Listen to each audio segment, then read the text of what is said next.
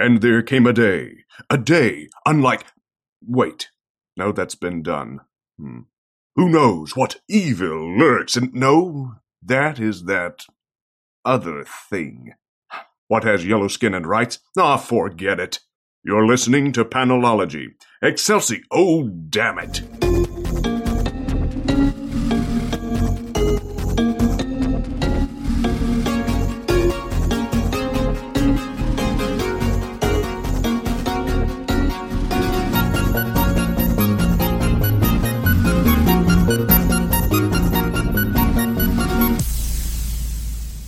Welcome to episode 170 of Panelology. I'm Alex. I'm Brian. I'm Megan. Welcome back, Meg. Hey, Meg. Thank How's you. it going? Better now. All right. Everyone feeling well rehearsed for this recording session? Yes, indeed. Yes. My vocal cords are all ready. Yeah, good. We spent a good, 15 minutes doing vocal warm-ups and practicing, and we're all really in the zone now, right? That's right. Yes. Cool. Especially prepared for this first book. Yes. That's right. You are tempting me to switch from what we had planned on to something else. Oh, I knew that. I totally knew that. Batman, Curse of the White Knight, #1. What a surprise. Yes. Yeah, this was so good. I really enjoyed the first one, and so I was very much looking forward to this. Does not disappoint. Sean Murphy has done it again, in my opinion. I also really dug this one. Yeah. Meg, what did you think? So I was kind of on the fence about the first volume of this. I ended up getting it from the library rather than buying it because I thought it was just kind of like a one-off 12-issue thing. Knowing that it's expanded and that it's continuing on and we're actually seeing the repercussions of what happened, I'm actually retroactively liking that trade more and may actually go buy it now. Yeah, I really think it is that we get to see those repercussions that makes me like this so much. Yeah, and kind of tying into what Meg said is one of the things that I think in some ways makes the first one even better is in this one we get the Joker back as Joker. And so we get to see him as Joker dealing with Jack Napier from the first book. And that whole transition doesn't feel like just like a setup, like a gimmick, or it doesn't seem like a, we had to do this and reset it. It seems very much like it was planned as part of the story. So it seems very natural. Well, and it does a good job of that, I think, because it frames the relationship between the two as completely adversarial. Joker talks about Napier in the same way as, sometimes even in the same breath as Batman. Yeah, yep. Yeah, it just really adds to the, we didn't want to just do this to say like, hey, maybe, the Joker can be a good guy. All right, and back to our regular scheduled program. It's a real storyline, and now Batman's got to deal with the, oh shit, am I a good guy? Or was Jack right? And I'm really excited to see that. I definitely forgot about Alfred. So that was I had blocked that from my mind, so that was a nice reminder. Thank you. Well, it's funny, I had two, specifically because the variants for this arc are all character variants. And for #4, it is an Alfred variant. It's like him looking around this corner holding a fencing foil out. No. Yeah. It's very good. Which also, a quick PSA, dedicated to our friend and occasional co-ghost Tim. There are two covers for this. One has the title dress, Batman Curse of the White Knight. One has the title dress, Batman Curse of the White Knight, and right under it, Azrael. All those character variants have the character name on them. Curse of the White Knight and Curse of the White Knight Azrael are not two different books. They're the same book. Don't buy both. Oh, no. Unless you just want both. Unless you want both covers, right? Yeah. I wonder if he already did. No, he said, I bought Curse of the White Knight Azrael. I'm going to read it, and if it's any good, I'm going to go back and get the regular Curse of the White Knight series and read it too. Oh, bless. I said, well, good news, Tim. You don't have to do that. Congratulations, you won this week. Yes. I did not tell him I was going to drag him on the podcast for it. I feel like after this long, he should expect that. He should expect that. Yeah, that's about right. Yeah. So one of the things you guys both mentioned, Alfred, is there's several things that are put in place in this series that, one is that Alfred is gone, right? The second is that we had the whole Jack Napier thing from the first one. We have Barbara and Dick, questioning Batman in the first one and judging him, and now working for the Gotham PD under something that Jack Napier created. Yeah. And it really puts Batman in a place where a lot of these touchstones that help define him and keep him who he is, Alfred, Joker, those are all kind of called into question. Yeah. And so he's really questioning himself. As Meg mentioned, if Napier was the good guy in the first one, if I admit that, then does that make me the bad guy for resisting him? Yeah. Well, at the same time, existentially, if even the Joker could do good as Napier, right, can the Batman do more good as Bruce? Yep. Yeah, I think that is the big question. His entire goal has always been Batman will clean up this city, and yet a guy who was seemingly supposed to be a normal dude did better. Yeah. And I think this is actually like one of the deepest questions about Batman is like, is the point of Batman really to clean up the town? And so I'm really glad someone, I'm sure there are other Batman comics that question this, but I actually really like the way that this one's being brought up and using one of his arch nemesis as the antithesis. Yeah. It really, I'll be, there was a couple of things that reminded me and made me think of Joker and Napier in some ways as Two-Face, and how Two-Face has been used sometimes in the past, where they are two, Joker at least certainly treats them as two distinct personalities or people. And the second is, the whole Jack Napier as just a guy doing so much good to actually improve Gotham, which is like Harvey Dent when he was the DA, right? Yeah. Yeah. Right. I don't know if I care for the 1685 storyline. There's something about like that trope that I don't particularly love, but I'm willing to suspend my dislike and see how long I can see if it actually helps my argument there. Yeah. Well, and we have also not talked about Azrael. Right. John Palvalley shows up in this issue. The internet is thirsty for him, let it be noted. And we meet him as he is being given a fairly grim prognosis. And we later see him again as he is given an offer that ties back to this past storyline in some way. I just realized this is the same month as some of the Offering books. How about that? There you go. Yeah. It's an alternate timeline, The Offer. How's that? There you go. I'll buy that. That go. Works for me. I mentioned one of the things I absolutely love, the whole issue Joker's wearing a Batman shirt, like a Batman t-shirt. Yeah. Yes. I wonder if he and Scott Free subscribe to the same like loot box or whatever every month. I'm sure that's what it is. All right. Any last thoughts on Curse of the White Knight? Nope. Good choice. All right. The Flash, number 75. The end of year one, we get what's probably a fairly standard sort of conclusion to the year one story. Yeah, there weren't many surprises in that respect. Yeah. Right. Barry learns an important lesson about hope. The town rallies around him. Like, it's a good, solid, traditional kind of Flash story. And then we come back to the present and we get a lot of new information that is, I guess the first bit we get right at the end of the flashback. And the rest is, I think, new information that sets up some stuff going forward. At the very end of looking back to the first year, Barry sees Wally and Wallace both together. Yes. Which, kind of in the same way that Superman has done a lot of, prior to Bendis taking over, has done a lot of like merging of pre and post Flashpoint timelines. This is doing that and finally moving that forward some for the Flash. Yeah, like Iris literally shows up and says, "Hey, you should meet my nephews, Wally and Wallace." Yeah. Yeah. And like Wally is holding a slightly younger Wallace in his arms. Yep. And like that moment is the moment that then like Wally goes with Iris and Wallace goes with Iris and Wally goes with Barry and then gets hit by lightning. And like that's that moment at that point. And then we see the person, honestly, I'd totally forgotten there was someone showing Barry all of this. That had completely slipped my mind. And this is the new Still Force user. Yeah. Steadfast, which is a great name. What a great name for that, right? Yeah. Like I really love this character design and just everything about kind of this piece of the setup. I think it's a cool piece. I do too.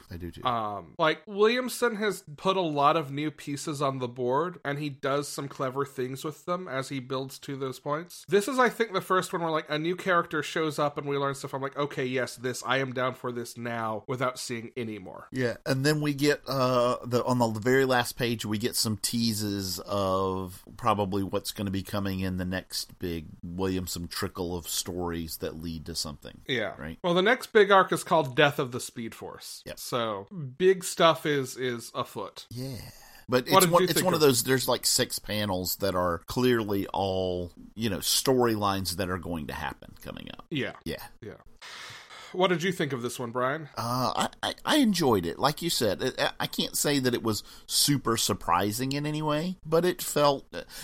I've mentioned before the whole how they framed and the story they told as a year 1 story. It did not feel like a year 1 story, right? Like the whole thing, but the conclusion felt very much like it fit in with that kind of story. Well, and it does a thematic job, and I think it does this very skillfully. Of while being a very recognizable Flash story, it does open the doors to kind of ignoring the baggage of doing all this future time travel. Like, it leaves Barry in a place where, okay, really all these things that act as touch points we have to hit, as prophecy, as all of that, kind of none of them are set in stone at this point. Right. Things are a lot more fluid than sometimes they feel in Flash books in terms of what has to happen next. Yeah. Well, but especially because there's so much of the time travel and where it has to get to and all that. Yeah.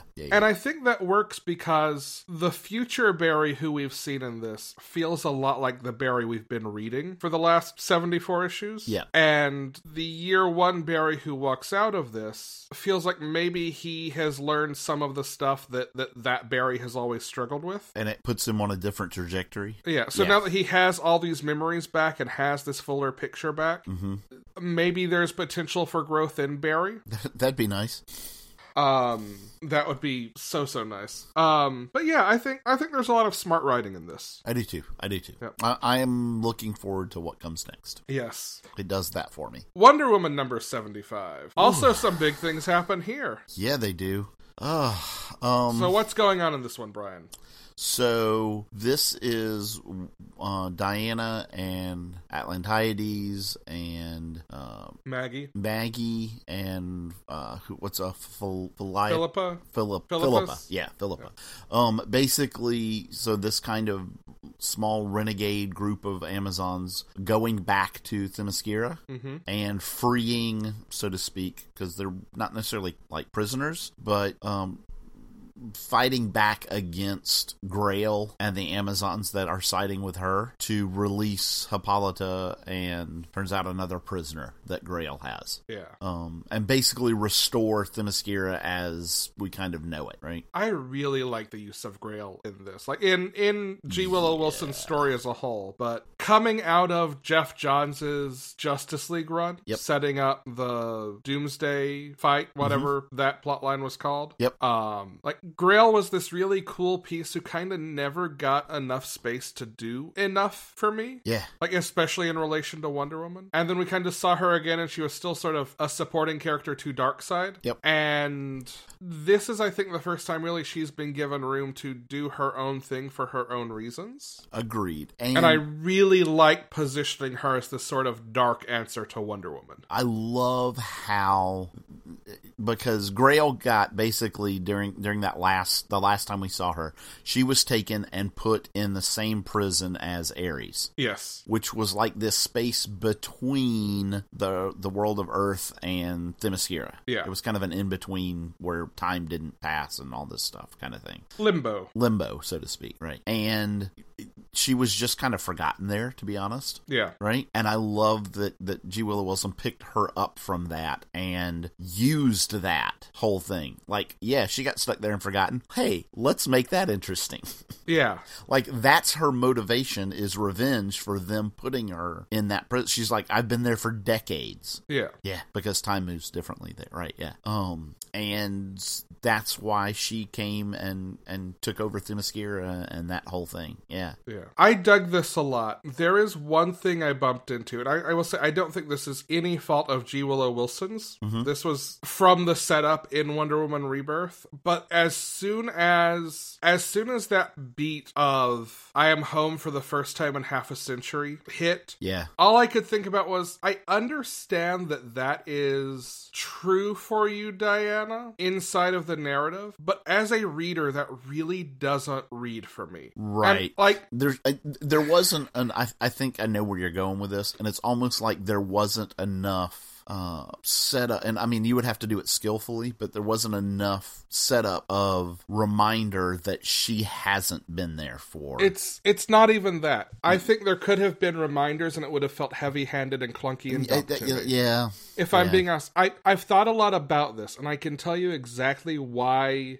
for me, someone who typically says, well, canon is what you make it. If you don't like this thing, just don't worry about it. Right. Why it rings hollow. It's because canon is what you make it, and if you don't like this thing, don't worry about it. Which is to say, like, for Diana, yes, in story, and this is why I say narratively it is true. She has never been back home, and she knows this. But as a reader, if you've read any Wonder Woman prior to Rebirth, that's not true for you. Correct. And that perspective of, I guess this is almost a dramaturgy argument, right? Like, the perspective for the audience is, I've seen Wonder Woman here so many times. Yes, they conflict, and yes, they didn't really happen, but I really read them, so they are real for me, the audience. Correct. Yeah, my canon is different than what you're saying is canon, and there's a conflict there. Yeah. The audience's perspective and Wonder Woman's perspective are completely at odds. Yes, that's true. And I do not at all think this is G. Willow Wilson's fault. No, it's not. But that decision, and it bothered me when it happened, but like, I lived with it. I'm like, okay, that's fine. It's storytelling. It's how comics work. It's the prerogative. Yeah. But the baggage of that in this context, I actually think hurts the story a little bit. Well, and here's the thing is you would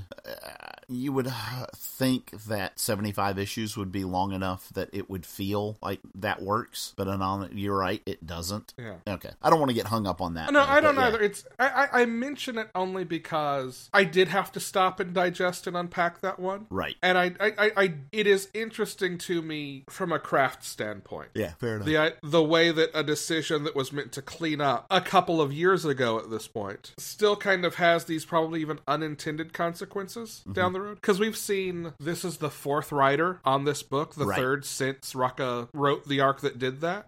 And it's interesting to me from this, again, just kind of like academic narrative editorial standpoint. That's it. By the way, can I tell you what if we had still good at this book, what my line would have been? Yes, please. Atlantides is just stunning in this issue. Everybody gets armor. You get an armor, and you get an armor, and you get an armor. You go. Yes. You know what I think my favorite moment in this is? What's that? When Diana still offers Rail a place in Themyscira if she'll stand down. Yeah. Yeah. Like, that is the most Wonder Woman moment. Yeah, very much. This was a great issue 75 Wonder Woman. Like, it tied up the storyline. It did so much. It's great. I loved it. Yeah, absolutely. Me too. All right, Meg. Yes, that's me. Tell me about the latest entry in the ongoing saga of two of history's greatest warriors, Archie versus Predator. So I saw this, and I gotta say, since Riverdale started, I've really been getting into more and more of the Archie comics. I'm not going back too far, but I just read the 2015, and I read all the weird ones, basically. And so when this came up, I was like, of course, I'm going to check it out. I have not read Archie vs. Predator 1. I do own it now, but I haven't read it yet. And you get kind of what you need to know before it starts. It's not like I was completely lost. But basically, Veronica and Betty are the only survivors of their own Riverdale. They have an Archie that's from the Predator multiverse. And he only talks in emojis. And then it gets really meta as like Veronica's having a moment where she's just like, they keep talking about going down memory lane and that'll make everything okay, but they can't get to memory lane, and now she's really freaking out that people aren't going to be reading Archie and that it's going to be forgotten. And then it's a lot of fun. Like, it's really meta and ridiculous, but I truly appreciate it. Like, it's really addressing like, hey, we have all these weird ass Archie comics now, and we know. Yeah. It's one of the things I love about these kind of crossover books like this is they're just fun. You don't take them seriously. You just read them and enjoy it. Guys? Oh, sorry. Go ahead. No, I was just gonna say, Archie who only speaks in emojis, it's like my new favorite thing. I want to meet the Jughead from that universe, because it's just cheeseburger emoji, cheeseburger emoji. Milkshake. Yeah, it is definitely on my list this week to read the first round of Archie versus Predator. Did you guys see on Twitter where Archie Comics tweeted out, like, please stop sending us your gritty reboots of Richie Rich. We don't own the rights. Did you see Macaulay Culkin was like, you can send them to me. I'm not going to read them, but at least you feel like you've done something. Yes. Would anybody like to know my gritty reboot of Richie Rich? I mean, is it the current timeline we're in? Ish. In my gritty reboot of Richie Rich, he is sort of a Robin Hood figure, but also a cannibal. It's called Richie Eats the Rich. Oh no. Can you guys see that? Yes. That's what I mean. That is excellent. That's pretty brilliant. By the way, can I say, going back to that Jughead that only speaks in, he would have to have the screwed up order cheeseburger first with a question mark, and then like 3 of the actual real cheeseburger emojis with an exclamation point. Yes. There's even like a joke somewhere where it's like, wait, is it for the next? Oh yeah, it's for the next issue. So it ends with them meeting up with another group of Archie and gang.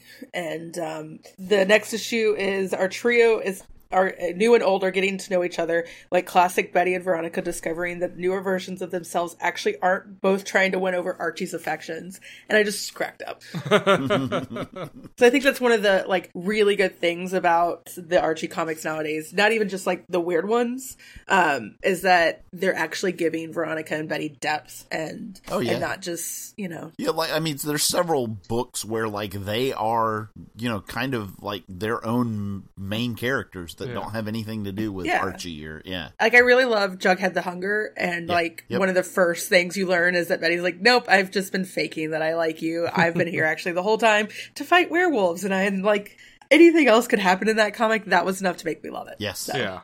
There you go. Star Pig #1. They say don't judge a book by its cover, but when its cover is a 90s style illustration of a trapper keeper with a girl standing on a moon and a giant ass tardigrade standing on, I don't know, like Saturn? How the hell did I miss this? My comic shop only got 2 copies of it. Okay, that may be why. This I think is super under the radar. It's IDW. It's like an all ages book. I had happened to like see a couple of tweets about it, and then I got in there and saw it. I'm like, okay, yes, big tardigrade. I'll buy this. This is the most delightful fucking thing I have read since probably like, I don't know if it's going to earn a place in my heart right next to Unstoppable Wasp, but it is that kind of delightful. Okay. So this is about a girl on her way to space camp, which is literally in space. She is one of several kids. Which is the best place for space camp, let's be real. I mean, really. This is true. Otherwise, it's more like space LARP.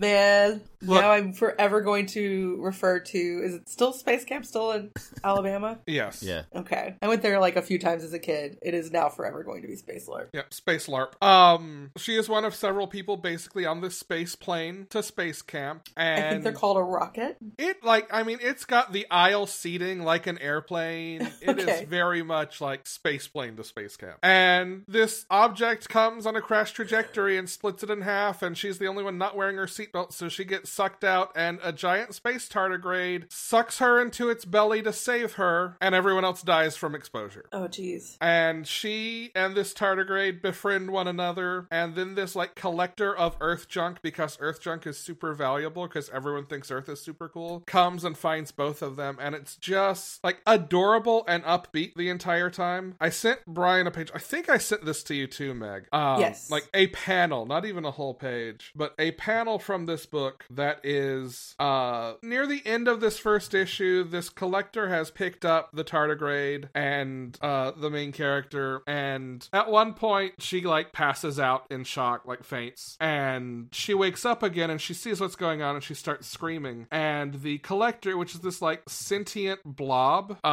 says, "Human, you are doing me a frighten." The tardigrade responds, "If this is a frighten, you are also doing one to me. Please cease immediately."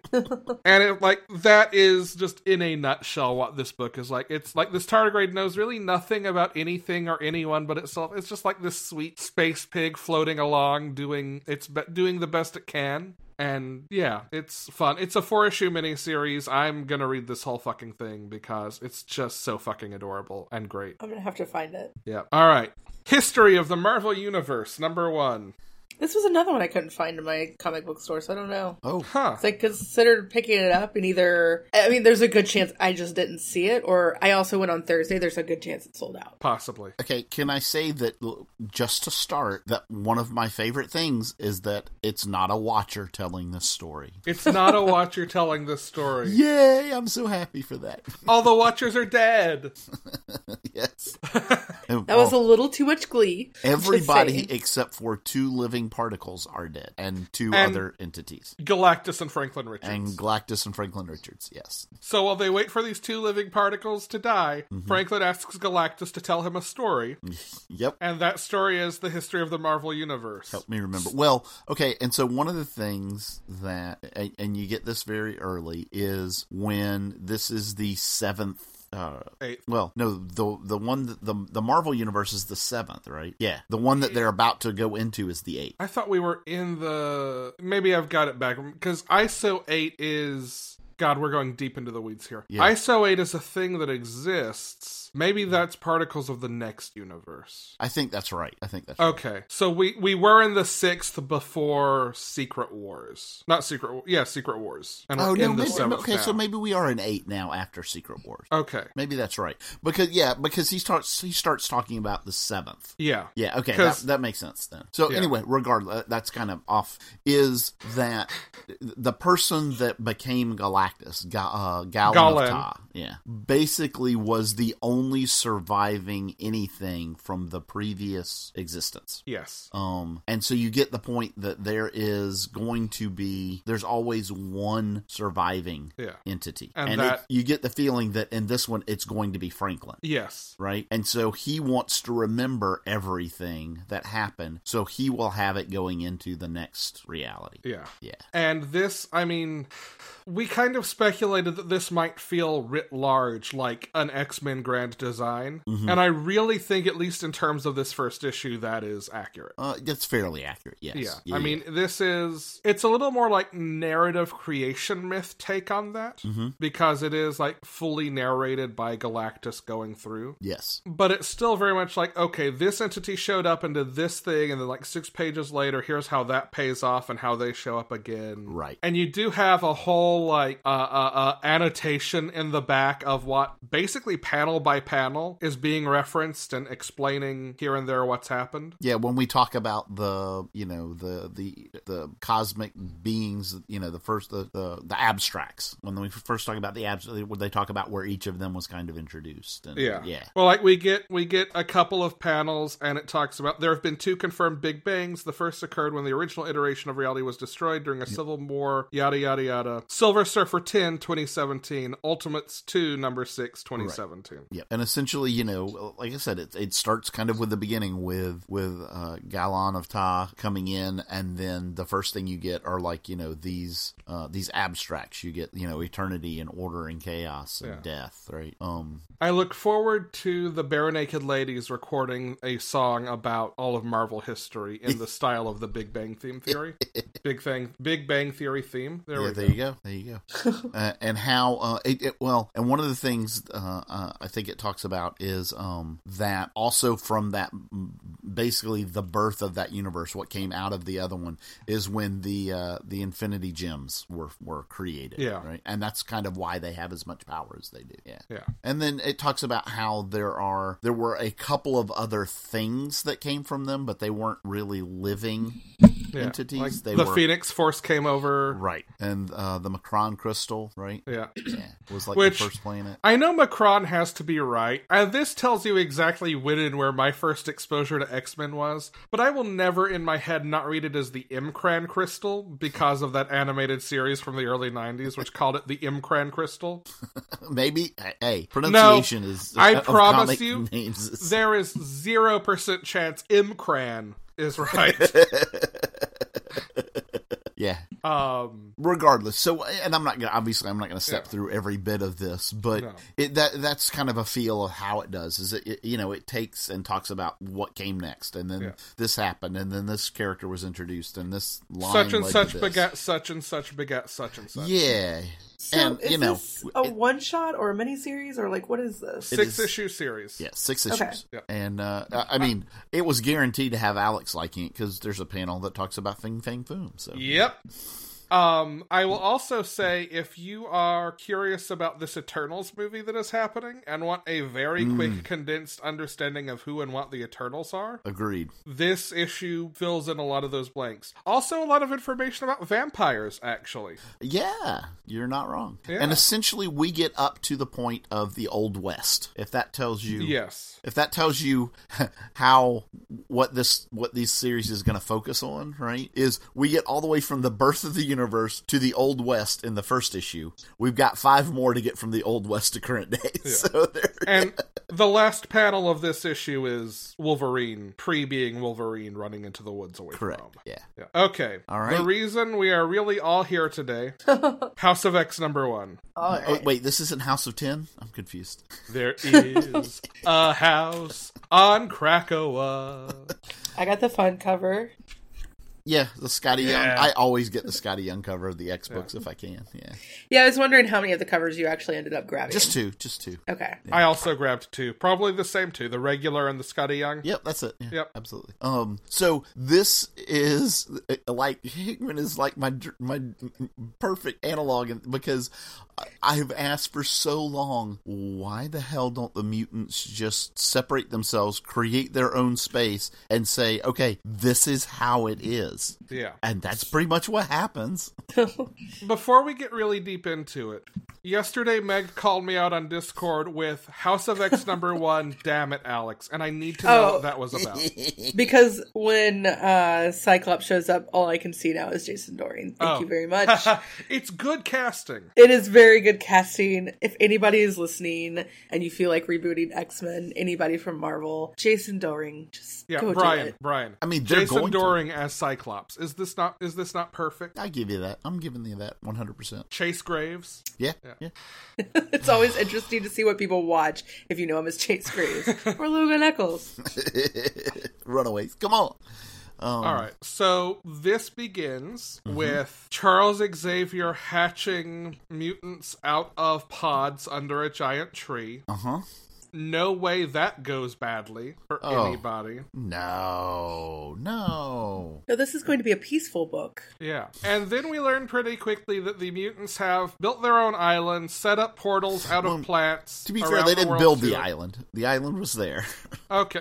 They've built civilization on this island. There you go. With the help of the island. Yes.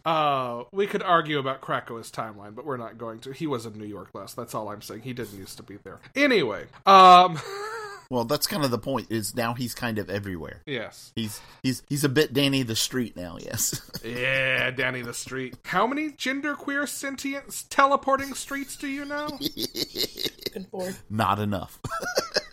Doom Patrol's so good. Yeah. Anyway, we learn basically that Charles Xavier is brokering peace for a mutant nation by offering miracle drugs. You get plus 5 years to life, miracle antibiotics, and what was the third one?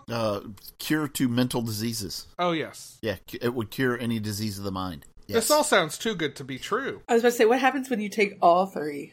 You become a mutant. Probably. And then you get your own drugs. Oh, no, wait. Those are just gateway and habitats. And then place. That's what... Because that doesn't sound tough. So, first of all, I guess I will... Not first, but I will also say this is such a Hickman book. Like, they're scattered through these documents that are, charts and graphs and dossiers. Yes, and it's so wonderful. It's so good.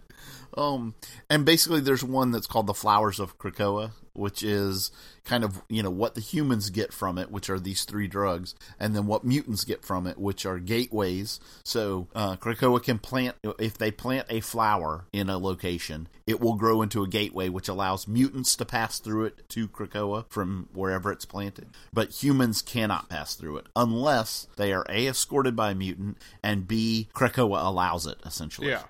Right. Yeah. We also learned that Magneto and Charles are working together. Mm-hmm. Yeah. And well, I mean, theoretically, this is what Magneto's been fighting for the whole time. I know, right? Like, this Right. is the version of, this is the compromise. This is, well, here's us getting both what we want. Exactly.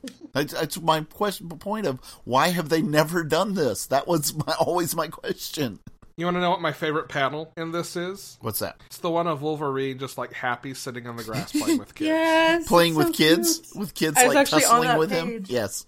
It's like, this is so wonderful, and, like, my heart is already broken because I know this will be shattered. Yeah. Oh, yeah. So the premise, the story around this, how we get introduced to this, is we meet like 4 ambassadors from different countries who have been invited to have a conversation, right? And basically, get this offer of, I mean, they've kind of already been given the offer, but it's kind of their time to question or discuss this offer with, well, they think it's going to be Charles, right? They think they're going to go to Krakoa and have a conversation with Charles. Instead, they get Magneto and the Cuckoos. Yeah. and don't go to Krakoa. No. They just kind of get this tour of other locations. Yeah. Yeah. And of course we find out at the end that, like, for the most part, none of them are real ambassadors. I mean, some of them have been made ambassadors by their country, but that's not what their profession is, right? They're all basically like intelligence officers. Yeah. Or Spies. like one of them is like a super rich industrialist who runs a pharmaceutical company and wants, to see if he can get the inside scoop on these drugs. Yeah. Yeah. We also see shades of a spoopy organization comprised of, like, S.H.I.E.L.D. and AIM and all kinds of Strike. duplicitous... Yeah. Basically all the organizations that Leviathan would take down if Leviathan existed in and the Marvel universe. even Hydra, all of these, building basically contingency plans for not if so much as when mutants actually overtake humanity, because their numbers, and again Hickman charts and graphs and data, their numbers have shown, oh no, the decimation really just slowed mutants down. They were never not going to overtake humanity. Yeah, all the mutant deaths in Genosha, which was like 60% of the mutant population or whatever it was. Mm-hmm. Yeah. Humans have 20 years. That's it. Yeah. And we get like the probably other than maybe like dripping naked X-Men emerging from Xavier's pods at the beginning. Yeah. The just most terrifying panel of the issue, which is Master Mold's head mounted in a space station orbiting the sun. Right? Okay, so that's who that is. I was like, I don't know who this is. And when I asked a friend, he's like, it's just a sentient being. I was like, okay. Master Mold is like the giant AI that builds more Sentinels. Okay. Yeah. What I love though is like the ambassadors are here, they start questioning and all this, and Magneto's like, yeah, by the way, us inviting you here, honestly, it really wasn't for you, it was for us, right? And this is not a negotiation, and oh, by the way, just realize that we are the natural inheritors of the earth. We are the next species. We're being kind and giving you the rest of the earth. You will give us Krakoa. This is not really and I just love how, like, it's not explicit, they don't give it to you, but he's like, one of the ambassadors is like, you know what you sound like? And he's like, yes, and it's about time we sounded that way. It's like, damn, Magneto. I really like him in this. Oh, so good, right? And then... Can I just... Okay, so I'm not someone who actually reads a ton of X-Men. Sure. Like, as you guys both know. Has Charles Xavier been wearing this random-ass helmet for a while? Nope. Because, okay, I was going to say, that's a creepy-ass helmet. Nope. By and large, I feel like the answer to... And maybe there's something in here that Brian can catch me on. I feel like the answer to any question about this book that starts with, have they been... Nope. Is no. Nope. That's what I figured, but because like you guys, it didn't hit me that that's Charles in the first few panels. Even after like later when you see him actually, and realize it still didn't hit me that was him. And this is very much, it very, very much is, canon fits in with the timelines of what has happened, et cetera, et cetera. But there does feel to be a little bit of disconnect. It seems like there's a missing story in between. Yeah. Yes. Kind of where we're leaving off with like Uncanny X-Men and that kind of thing, and where this is at. And I think that's what this book and Powers of 10 are. It could be, right. Like, Hickman has described the relationship between the two as, because he always writes his books in like parallel stories, and there's always some difference of scale between them. Like Fantastic Four and Future Foundation, the scale was, one was adults, one was kids. The scale was kind of that perspective. Avengers and New Avengers, it was big, bombastic, huge superhero, sneaky Machiavellian superhero. For this, the scale is time. This book is in present tense. Powers of 10 is about the past and the future. Yeah. So I think this is going to give us what's going on, and Powers of 10 is going to show us how we got there and maybe where this would go if it goes on unchecked. Yeah. That's my guess. Yeah. Reveals the secret past, present, and future of Mutant Cat. Yeah. The other thing that's cool, and I retweeted this from Panelology last week, the for one, the logo design on the new line is very good. Oh, yeah, I like that. But the logos for House of X and Powers of 10 are color-coded. So, like, the logo on this one is, I think it's red and white. Powers of 10 #1 is, like, white and red. The colors are inverted.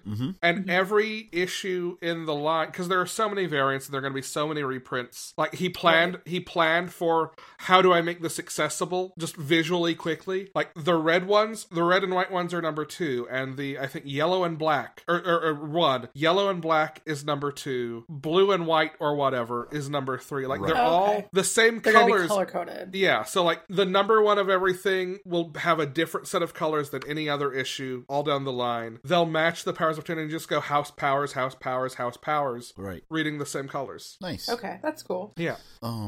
Yeah, and then we have this little strike team of like Mystique and Sabretooth and the Toad who break into a damage control facility. Basically, they're stealing technology from Stark and Reed Richards. Yeah. Hey, and sorry, go ahead. And the Fantastic Four shows up basically and captures Sabretooth, right? Yeah. They stop Sabretooth from getting back to Krakoa. And there's this phenomenally fantastic scene of Scott Summers coming out of the portal. Oh, I love their standoff. And so here's the setup. So you've got the Fantastic Four sitting here with Sue Storm's got Sabretooth in an invisible cube, captured, right? A mime box, if you will. Yeah, sure.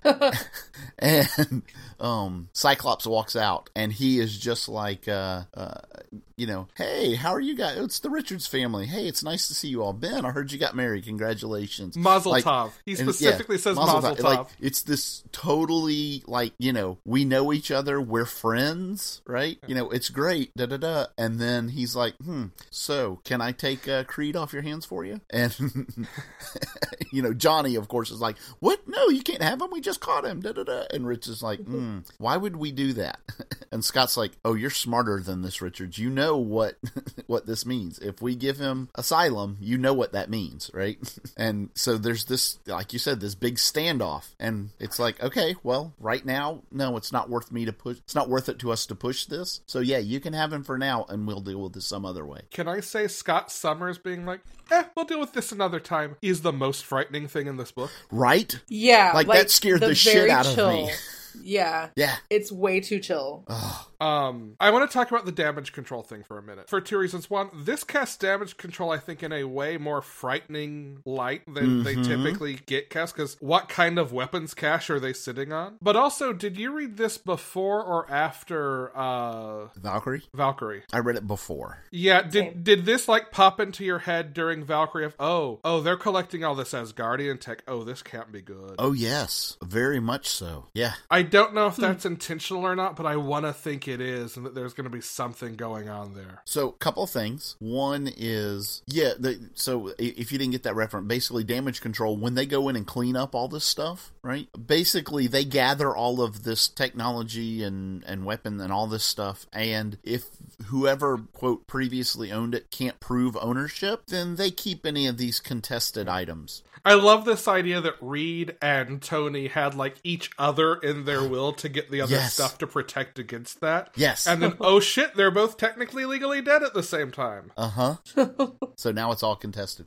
The other thing is that, like, one of the, it may be like the last page, right towards the end, Hickman gives you a reading order, right? Yeah. And I mean, it's a super simple reading order. It's House of X number 1, Powers of X 10 number 1. Like, it's 1, 1, 2, 2, 3, 3. But 3 of them are in red? 3 of them are in red? That is, Hickman does not do that kind of thing by accident. No. Like, this is what I love about Hickman. Like, it's so intentional. And he talked, and I've described like his writing as kind of a spiral for a long time. Like, you start on the inside and he builds a layer, and then he builds the next layer and builds on, and then he builds the next layer and builds on. But he's actually talked in interviews, like, in the last couple of weeks. He's done a bunch of interviews about this, both because it's a big deal and because of SDCC. Like, specifically, that is exactly what he's doing here. Like, he wants the starting point to be very accessible, but it's gonna keep building in the same way. And they're giving him really wide berth to basically do whatever he wants. He's got one fear in his plan. If the book is too successful, he's afraid they won't let him make parts of it as dark as he wants. Oh, that's fair. And that's awesome. Yeah. Now, here's the thing, and this is what, and unfortunately, movie studios are like this, especially the big 2 publishers tend to be like this. They don't feel, sometimes it seems like they figure it out, or whoever, and maybe it's like the editor that happens to get it and in charge, but like, you have to let the creator do that, or it won't be as successful as, you know. Right. Yeah. That's why it's so successful, is because you're letting them do this stuff. Well, and the flip side of that story is his role in Charles Xavier's death in Avengers vs. X-Men. Did either of you see this? Yes.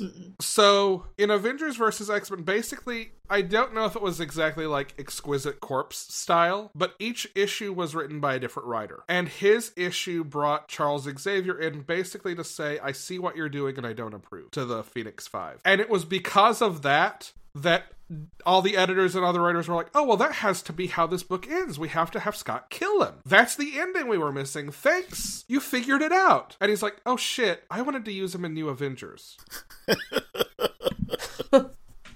He is accidentally responsible for Charles Xavier's death, and it pissed him off because he wanted to use him. That is amazing. That's hilarious. All right. What else on House of X? Because that could be the whole show at this point. Oh, so the Omega list. Fantastic. Oh, yes. Thank you. We get a list of all the Omega level mutants and what really being an Omega means. Correct. Yes. You get a definition of what it is to be an Omega level mutant. And like Jean Grey is an Omega level telepath, but not an Omega level telekinetic. Correct. Yes. And like we see Quentin Quires also an Omega level telepath, which makes it make sense why he could be a future Phoenix. Yes. Right. And the prognosis that the most critical thing to the success of this of the future of this mutant society that they've established is the protection of their Omega level mutants. And in this case, they're saying what Omega level means is whatever your power is, there's no upper limit for it. Or there's no conceivable way of anything surpassing that. Right. Yes. Like, yeah.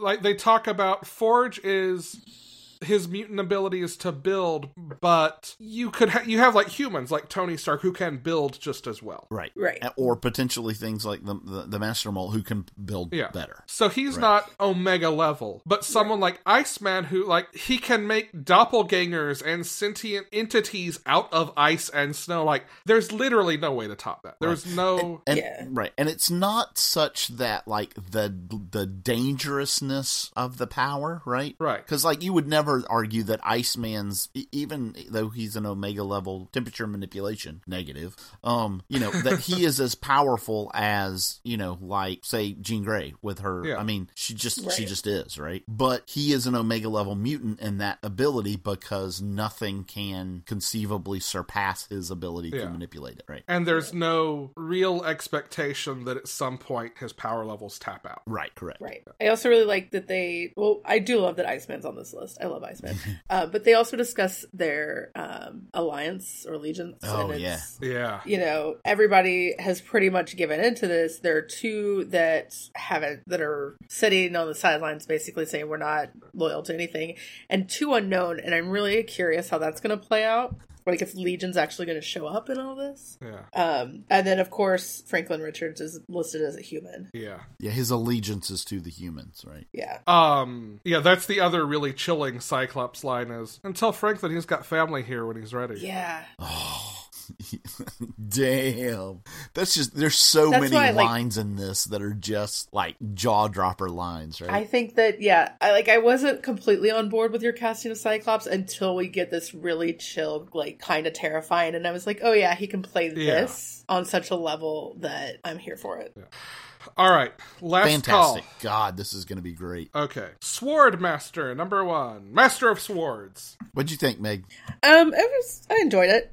I'm it's probably going to go to trade if I continue with this. Yeah. Because it just is such an introduction that I was like, okay, there's not a lot of here. It is. This, and it makes total sense because these are both from that same line. Much like Arrow, I will describe this as somewhere in between comics and manga. That's AERO, not ARROW. Correct. Yeah. Right. AERO, yes. Talk about confusing names for a book title to say out loud. Yeah, this is somewhere in between a manga and a comic book. Yeah, and that's one of the reasons why I picked it up, because Yeah. I was like, this is kind of it's not what I normally see from Marvel, so I'm curious. Yeah. And I'm all for supporting them doing different things. Yeah. I enjoy it. It is very much kind of an introduction type issue. We actually get 2 stories in this. And the second one with Shang-Chi, I thought was probably a little bit more interesting. Yeah. And it talks about, it's basically Shang-Chi having a lesson with him and teaching him something. And of course he completely misinterprets it. He is very much like the shonen, hot-headed manga anime youth boy, right? Like he's just rush in and fight. Just swing the sword and kill it. And Shang-Chi's trying to teach him that if you take a moment, he like has this log set up and he's like, yeah, go ahead, break the log. And he's like chopping at it with a sword, doing a little bit of damage and all this. And Shang-Chi's like, but if you take a moment and study it and see its knots and see its cracks and the flaws and and then of course he hits it, right? And just pulls it apart and it just comes completely apart. And, this is what you can do. And he's like, but why would I need to do that? I have this sword. I can do this. And he's like, no, you completely misinterpreted this. You aren't fighting the log. You are the log. All of your enemies are looking at you and establishing and seeing your flaws and your weaknesses and your knots and your, Right. It's like, oh, that's beautiful. Yes. Fantastic. Yeah, I'm excited. I think the last panel is absolutely terrifying. So I'm that was enough to keep me going, but it is yeah. And it's beautiful. Let's just face that. The coloring in this is unreal. So the color artist is again there's 2. So the artist is Gunji for the first one, and the colorist specifically for the second one is Rochelle Rosenberg, and the coloring is just beautiful in this book. I love it. It's also not written by a white dude, which I'm all on board for. Yeah. All right. Not to say like that. My point being that this is a diverse comic, and they're actually leaning in towards that more than just being like, we're doing a diverse comic with a totally white guy cast. Yeah. Or Yeah, and that was part of the point of these 2 books. Yeah. Yeah, like that. Oh, I just realized I missed one in our show notes. Hey, Meg, do we want to talk about Fearless? If not, I'll just cut this. Yeah, we can talk about it really quick. Fearless. At the very least. Yeah. Fearless number 1. Similar to Sword and Master, it's entirely a setup, but it is entirely 3 different creative teams of just women, and I'm entirely here for that.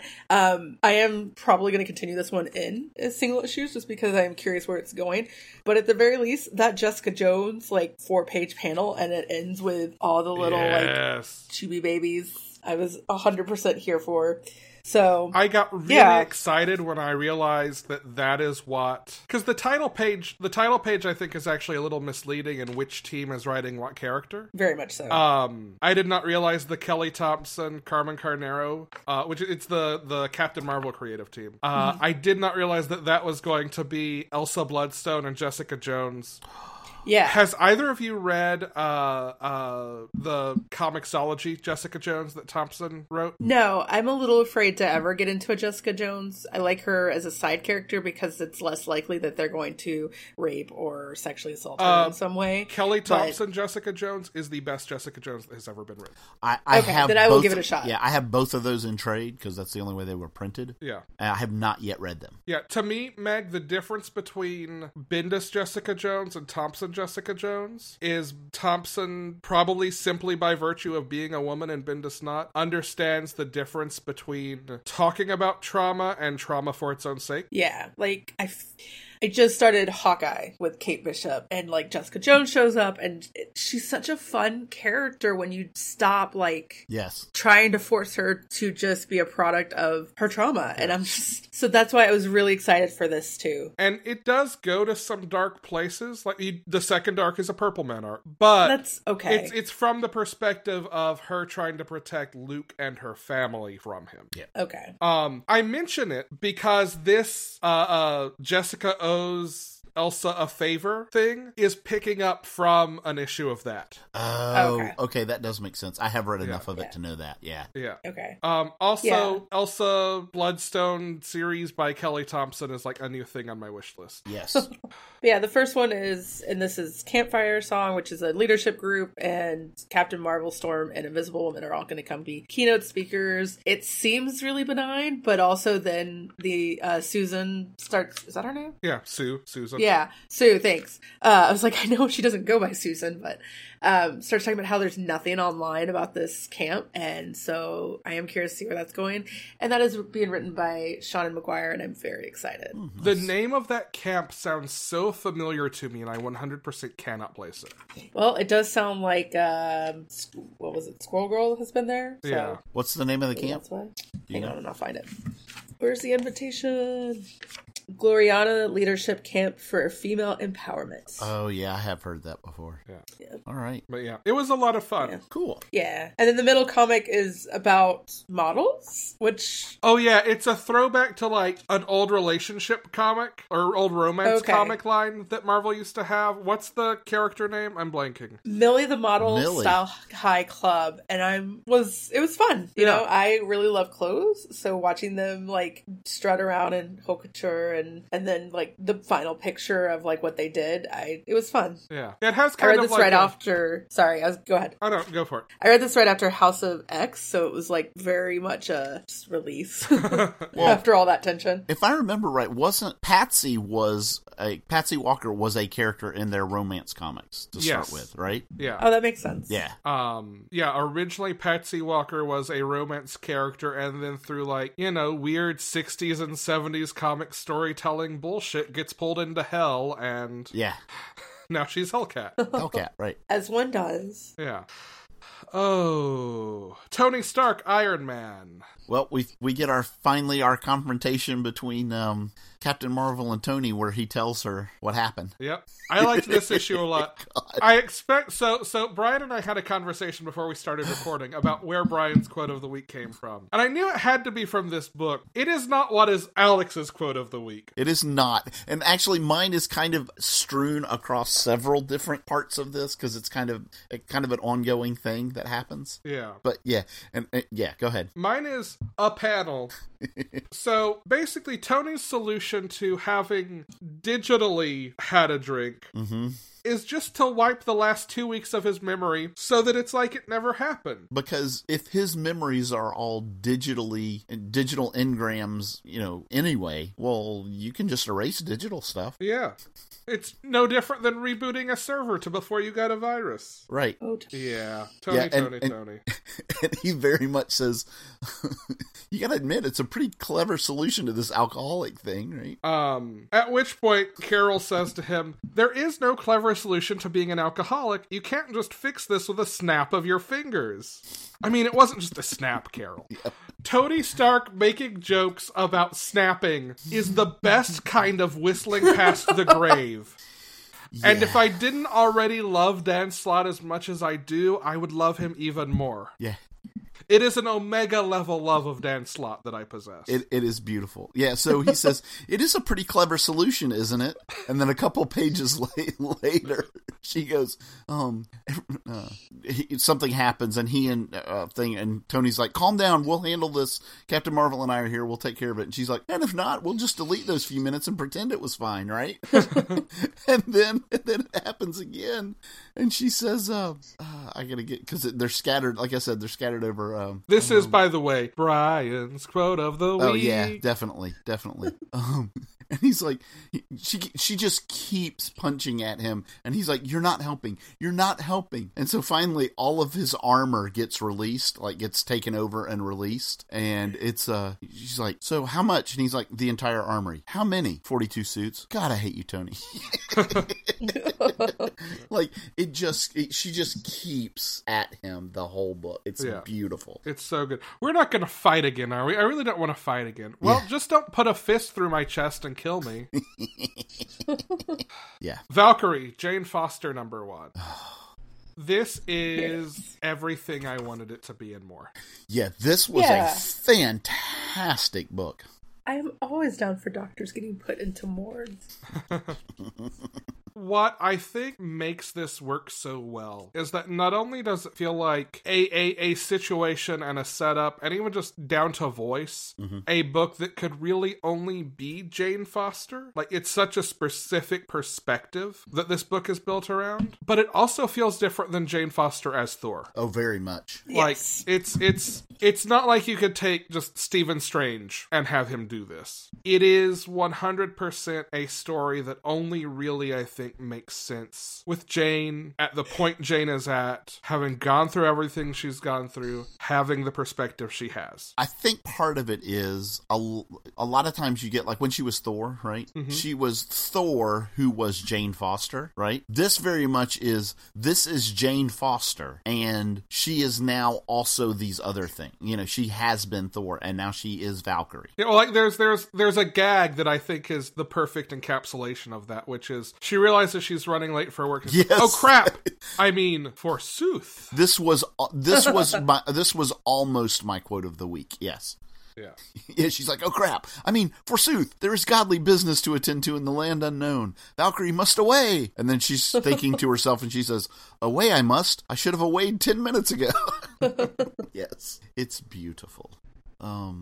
But I like everything about. I like her questioning, herself, and that she talks in the beginning about how, after being Thor, she just wanted to be Jane again. Yeah. But now also that's not enough. Yeah. After having it both is and isn't enough, right? Like it gives her the opportunity to appreciate life in a way she didn't before. Both Correct. having been Thor and the cancer. Yep. Yeah. But also, like, you can't unring that bell. At some point, the perspective has changed in a way where you have to do more. Yeah. And so she gets in trouble at work and gets moved into the morgue as the assistant doctor in the morgue. All our best characters are morgue assistants. Right? It's so great. And of course, the person who is the coroner, the person in charge of the morgue, is of course an odd duck who is just beautiful. He's just wonderful. Yes. Just talking to the dead people, like one does. Like you do. Yeah. Hey, Heimdall can't catch a break, can he? Oh my God, no. Someone really should cut him some slack. Oh no, stop. Yeah. And she discovers she has a new power, the Valkyrie eyes. Yes. If you are not reading this, I don't think you really need to have read any of Aaron's Thor up to this to actually enjoy it. No. Yeah. No. It adds context, but enough of what you need is on the page. Yeah, like the only thing you get it right away, but the only thing I'd say that going into this is that she got the all weapon. Yeah. Right? Yeah, that's it. And even that they explain early on. They do. Yeah. I like the choice of Bullseye, who is honestly not someone I normally care much about as a villain. Yep. As the first villain she really has to fight in this capacity. Yeah.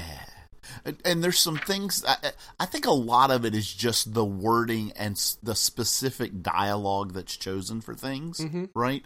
Like, she goes to talk to Brunhilde about the sword, because it's Brunhilde's sword that gets stolen, right? Dragon Fang. Yeah, and she goes to talk about it, and she's like, yeah, so, it's going to do this, and it's going to make them a better swordsman, and da-da-da-da. And of course, because it's a Valkyrie blade, they can summon and use a winged steed, and her comment, he gets a free flying horse. It's a free flying horse with this. Come on. Yeah, it's just, and like I said, it's just a lot of it's just the word, and I love it. I love this book. I also think the art's really great. There's when she meets up with what's his name? I'm totally blanking. They're like in a bubble of rainbow color, and then the next panel shows like a wider extent of where they're walking, and that bubble's still there. And I just really appreciated that, because it's like sometimes comics are like super big and colorful, and it's totally for a moment. And I don't know, it just felt like it made me laugh more than anything. Yeah, well, you see that colorful bubble as they're on top of a building, and like New York and its grayness behind them. Yeah. Well, it also... And also the death bubbles. The art also really does a good job of, like, when her wings sprout or dematerialize or her weapon changes, like this kind of liquid flowing aesthetic. Yep. Like, it's got a really great sense of motion in these little details that aren't... Like, there's a panel here, there are a couple of panels here where, like, she's in the middle of the fight, she's swinging this kind of, like, flail version of the all weapon, and, like, there's an entire arc of motion to that, but then her wings are also sort of melting back into her, and that's its own motion. Yep. And again, the art also, but the colors in this are just beautiful. Yeah. Well, that's so much of it too, is like the way that whenever something melts or flows, like you get those sort of gradations in what would liquid metal look like. Yeah. And I will give props to the color artist is Jesus Alberto. Awesome. Yeah. I was just looking for that. Yeah. Beautiful. Yep. Very happy with this book. Yeah. All right. Meg. Yep. Web of Venom, Funeral Pyre, #1. Yeah, I'll just go through this really quick. I think it's a one-shot. I think I did confirm that. It is. Before, because it reads like one, but it's normal with their damn #1s. Just put one shot on it. Well, and like, to make it even more confounding, this is like the 5th or 6th Web of Venom one-shot. Yeah, that does, basically, it's a really horrific, creepy, gruesome one-shot leading up to Donny Cates' new Carnage. Yeah. And I really enjoyed it. I was actually really kind of hoping it was not a one-shot when I went to look, because it's the kind of horror comic that I love. And so it's basically Mania is having nightmares and that turn into hallucinations while she's awake, where her friends and family all keep getting killed, and it's either Venom or Carnage or just really messy deaths. And then to the point where when her aunt actually is killed by Carnage, she thinks she's hallucinating again. So, but then there's a really cool battle between her and Carnage, and it's all leading up to Absolute a really big carnage. battle. Yeah. So, which I loosely knew was going to happen. It's not really something that I was like, I'm here for, but I really liked this one shot, so maybe I will change my mind and get on board. Cool. Yeah. All right. Is it still good? Brian, Invisible Kingdom #5. This is the end of the first arc. I think they're going to take a break before the next issue comes out. And wow. The most appropriate commentary on how society reacts to earth-shattering news. Action Comics #1013, Brian. I think this new character and Superman are going to be a real thorn in the side of Leviathan. Batman Beyond #34. Bruce and Matt and Melody face off against Falseface, who maybe is going to recruit Split to his side. Split is a pair of speedsters who like share a body and sometimes split. Detective Comics 1008, Brian. Batman and Joker have carnival game fun time. Dial H for Hero, Brian. Good luck explaining this in a sentence. We discover what a secret origin really is. We get the secret origin of secret origins. There we go. You did it. There you go. Freedom Fighters #7. Damn. I think this book shows more than anything else what Plastic Man's powers could really be. Justice League Dark #13, Brian. Zatanna and Constantine finally have the discussion they've needed to have for a long, long time. And Kent Nelson shows probably the most growth and adult decision-making that he has ever shown in his life. Farmhand, number 10, Zeke puts down roots. Wickdiv, number 44, Brian. Cry. No, okay. Cry. I don't want to hear more. We're gonna have. There's one more issue of this, and I think after it's all over, we're gonna have. It may even be like a whole bonus episode or something. Yeah, we're gonna have to do for that? something about talking about this whole series. This is essentially the end. The next issue is an epilogue. So I'm not going to go into it now, other than just to say, cry. Yeah, Meg, you can be in on that. Okay. Amazing Spider-Man, number 26, Brian. Electro Electro refuses an offer until an offer is made that she can't refuse.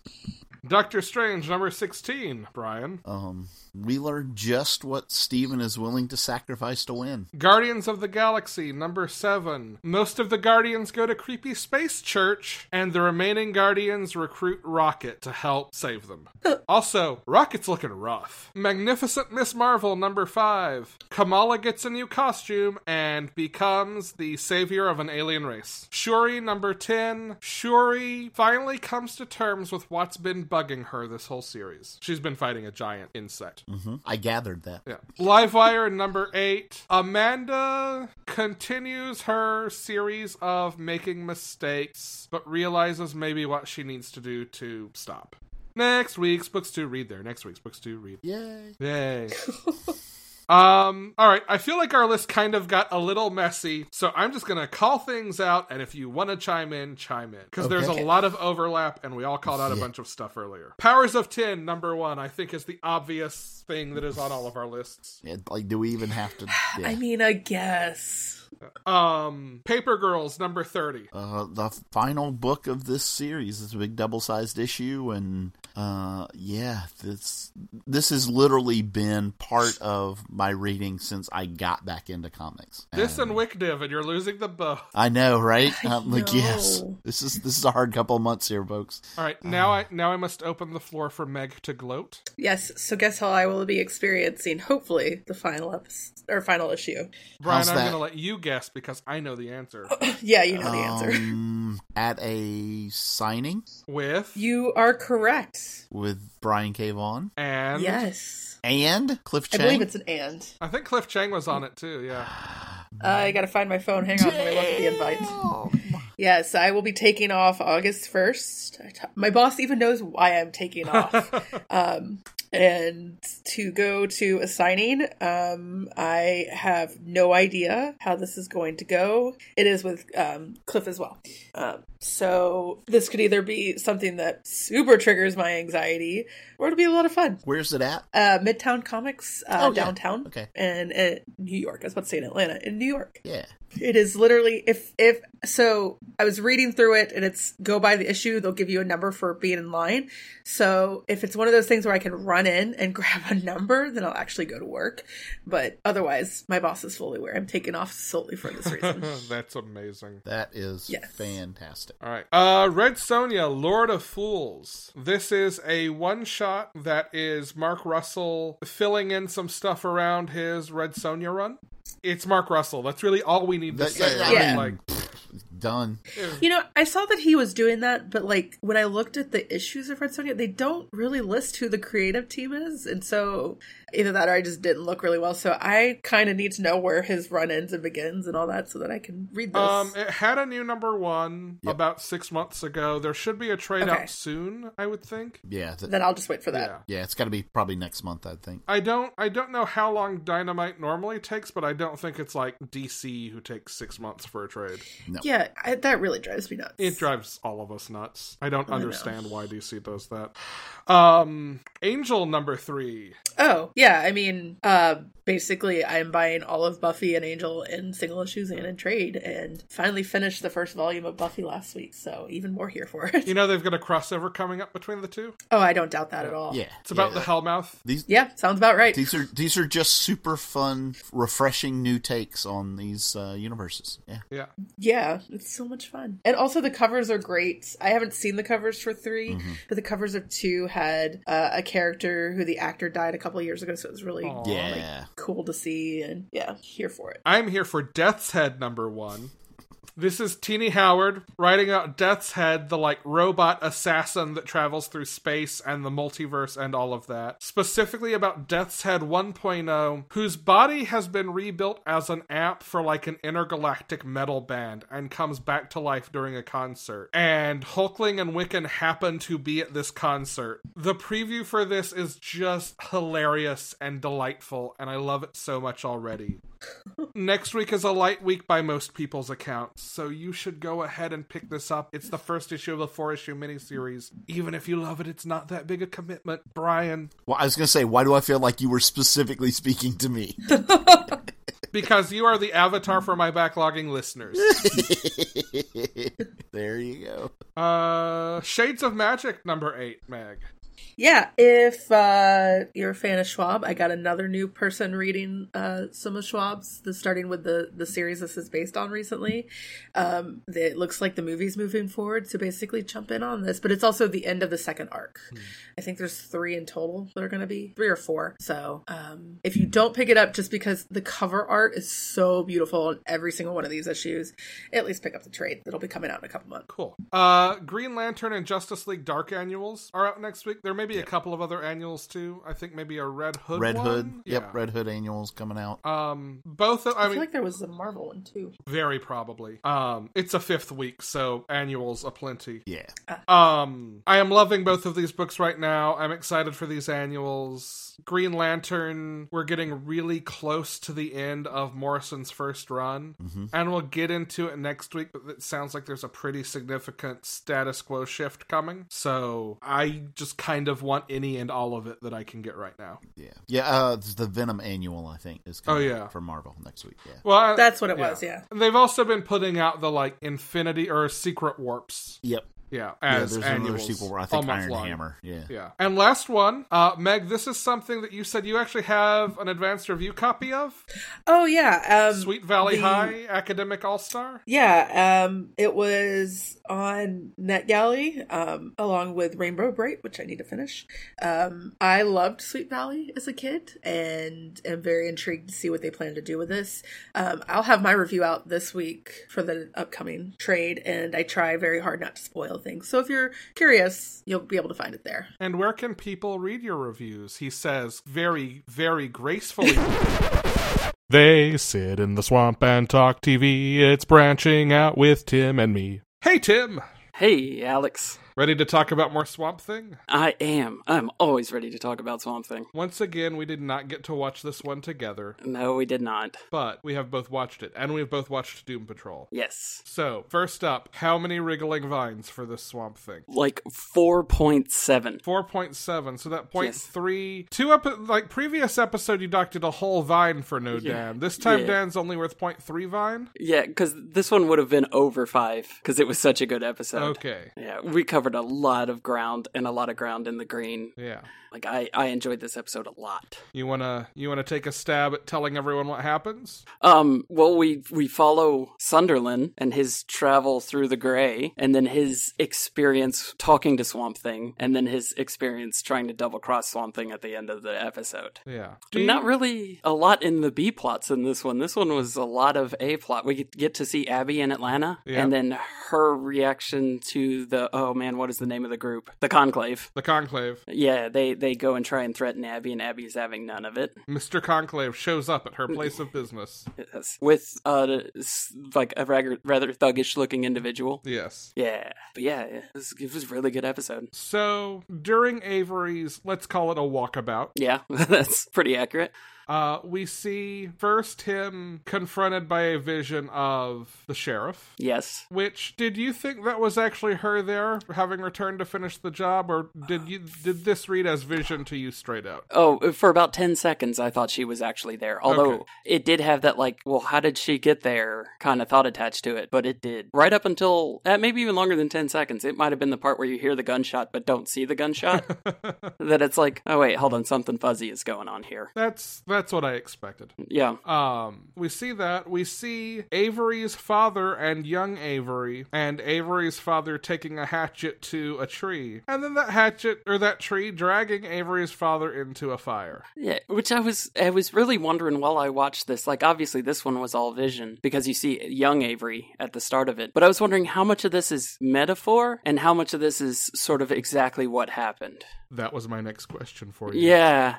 Because we know that Avery hates the swamp, and Avery talks about the swamp as though it's alive, right, without ever really seeing much evidence of that, unless as a child he saw evidence of that. Right. That's kind of was my thought. This is a really great metaphor if he actually had an accident in the swamp, but it would also really, like, send a kid on a path against the swamp if it's sort of exactly what happened. Yeah. You know? How about Avery and Swampy together in Alec's lab? Do you think Avery was actually earnestly offering to help him? No, I don't think Avery understands how to do anything earnestly. Here's my thing. Like, in that moment, I did not think so. Yeah, really? But then later, when I did not think he was earnestly offering to help. But then later, when Avery gets back to Jason and he tells him about Swamp Thing, it does sound like he actually, for a moment there, wants Jason to help Alec. He says, but he saved me. Oh, he does say that, doesn't he? Yeah, there's a moment in there, and I would say at this point, I mean, for most of this episode, I would describe Avery Sunderland as manic. Yeah. If not clinically, then certainly, like, I mean, he is having these visions, he is fighting for his life, he is remarkably capable of survival in a swamp, actually. He does a good job of getting himself out, other than, you know, the swamp trying to kill him. He's not wrong. Right. Yeah. He's not wrong about the swamp having it up for him. Absolutely. But yeah, I do think there is this moment of wanting to follow through because Alec did save his life. You know, you're right. He did say that. So perhaps there was. Maybe I'm not giving him enough credit. But as a person, he was so easily swayed back to, okay, how can this benefit Avery Sunderland? That even if it was there, which I'll give you very well could have been, it didn't last very long. No, it didn't last very long. And like I say, it was not until that moment with Jason that I thought there was anything earnest in his conversation with Alec. But also Avery has at every step been a monster, so even if he is earnestly there, it doesn't shock me that Woodrew's like, but how many more people could he help? Yeah, right. I did absolutely love when Woodrew and Avery went to the swamp to confront Swamp Thing, and then those other goons, I guess, jump out with their ice cannons or whatever we're gonna call them. I love that as a practical effect. Or I'm not sure it was practical effect. I guess I shouldn't say that, but I love that as an effect. The smoke and ice blowing everywhere, not being able to see what's going on, but only seeing the bodies fly out of it. That looked really cool. It did. It was super well done. And I do imagine that's very much we are running tight on budget at this point in the season. Let's find a way to have some on-screen combat off-screen. Yeah, and whoever's idea that was, and it does make sense that it would be a money-saving method, it was extremely well done. I mean, and well placed. That's the great thing about horror, right? Like, horror is an entire genre that thrives on being low budget because you can make, I mean, the unseen thing is always scarier than the seen thing. Absolutely. And you can make do with so little and such small, nuanced stuff. And with limitations like, well, we don't have the budget to show this crazy Vine fight. What little bit of Vine work we were able to show in this episode was not necessarily of the quality we used earlier in the season. Also, it was daylight, and that's always going to be harder to make him look real than dark vines. I wonder if that was sort of intentional as the dreamlike state for it to look a little over the top. And that's possible, too. Yeah. But, like, all of that is, like, that's... I mean, this is why horror movies get so successful, is because they're made on 20 cents in a shoestring. Yeah. And then they sell like hotcakes if they're good. Yep. And yeah, like, as much fun as the over-the-top vines and guts and, like, everything being, like, really, really extra in the first half of the season was, now that we're, like, a little slower and a little more character-based and doing less world-building, I actually do think kind of a shift to effects and hiding things and playing with that idea of the unknown is a good call, even if it's not a budget decision. I absolutely agree. But yeah, it turns out watching fire extinguisher goes off and bodies flying out of it is sort of Tim's jam a little bit, because I really enjoyed that. I remember thinking while watching this, just imagine if that Daredevil hallway fight were in a smoky hallway.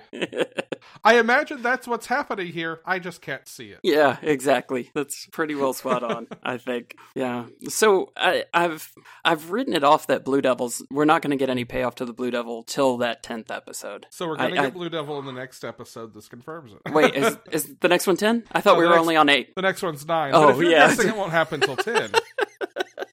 Oh, fair. Yeah. It only stings because it's true. Yeah.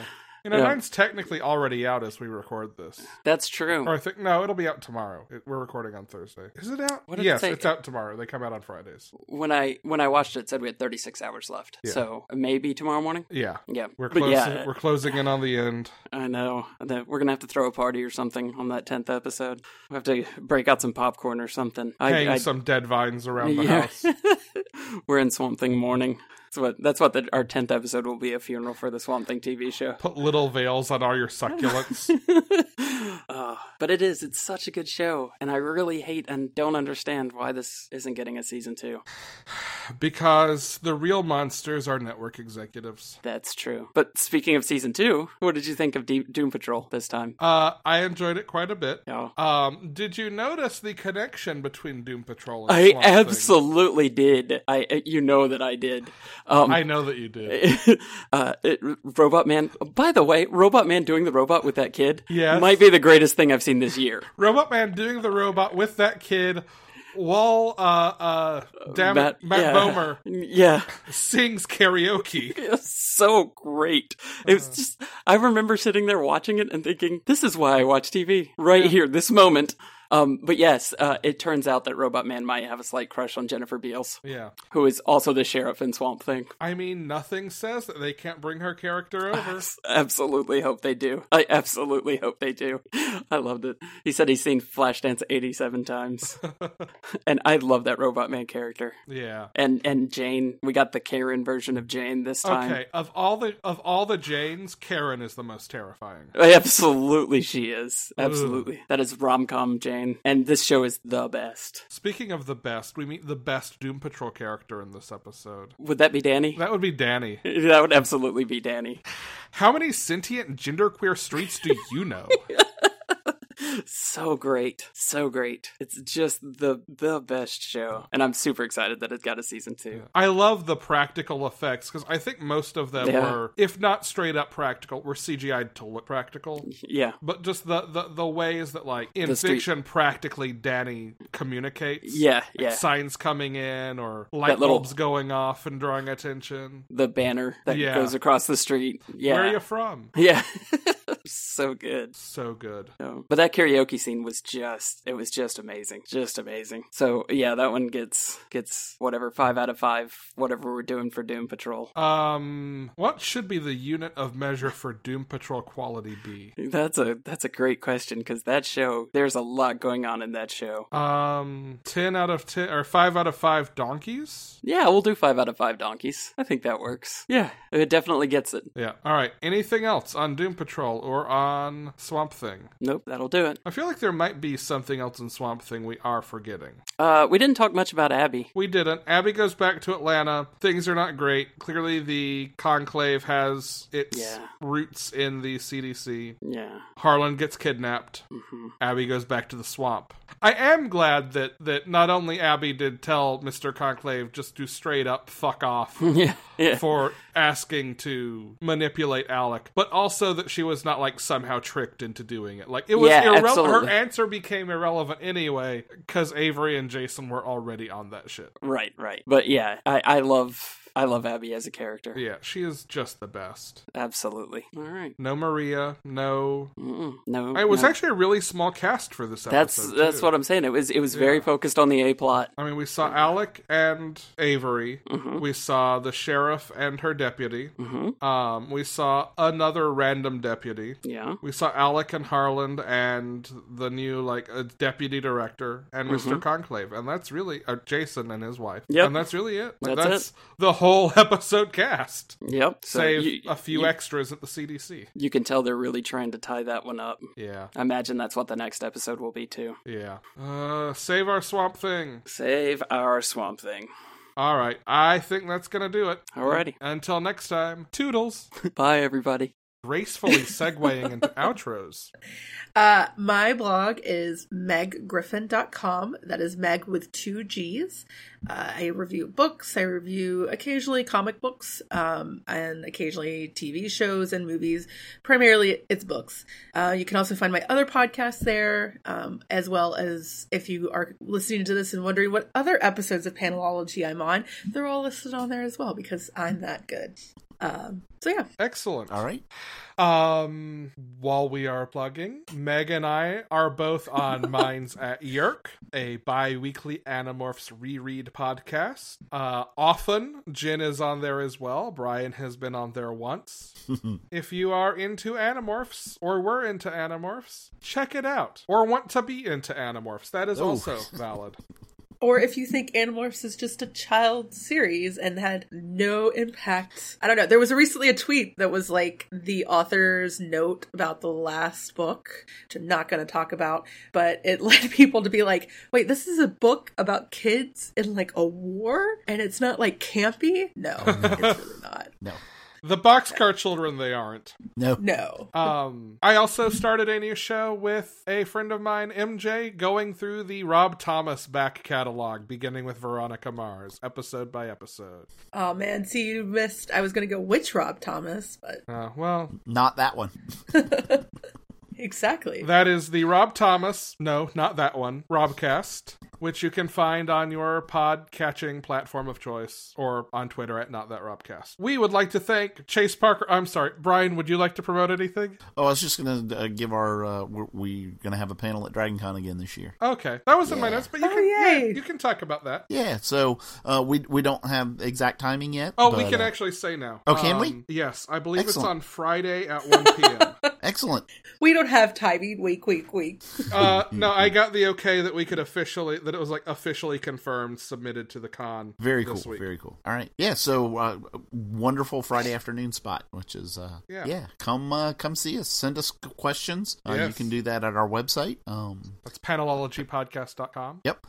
And let us know if you're going to be there. I think we're going to try. Do we want to talk about what we're going to try and do for this one? Well, we can say. I was going to say what we're going to try to do, not what they are. Right. What we're going to read. Yeah. And give you room to like send questions ahead of time or prepare questions if you're going to be there ahead of time. Yeah. Hopefully we can have a bit more interactive discussion since, we're going to let you know what it's going to be and you'll have the opportunity to read it ahead of time. Yeah. And if it doesn't make a difference, then we'll go back to our usual surprise list. But we wanted to try giving a heads up this go around. Yeah. So come see us there. All right.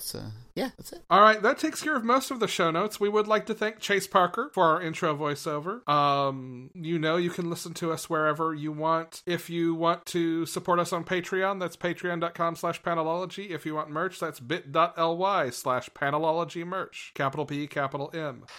I'm Alex. I'm Brian. And I'm Megan. All right. Go read comics.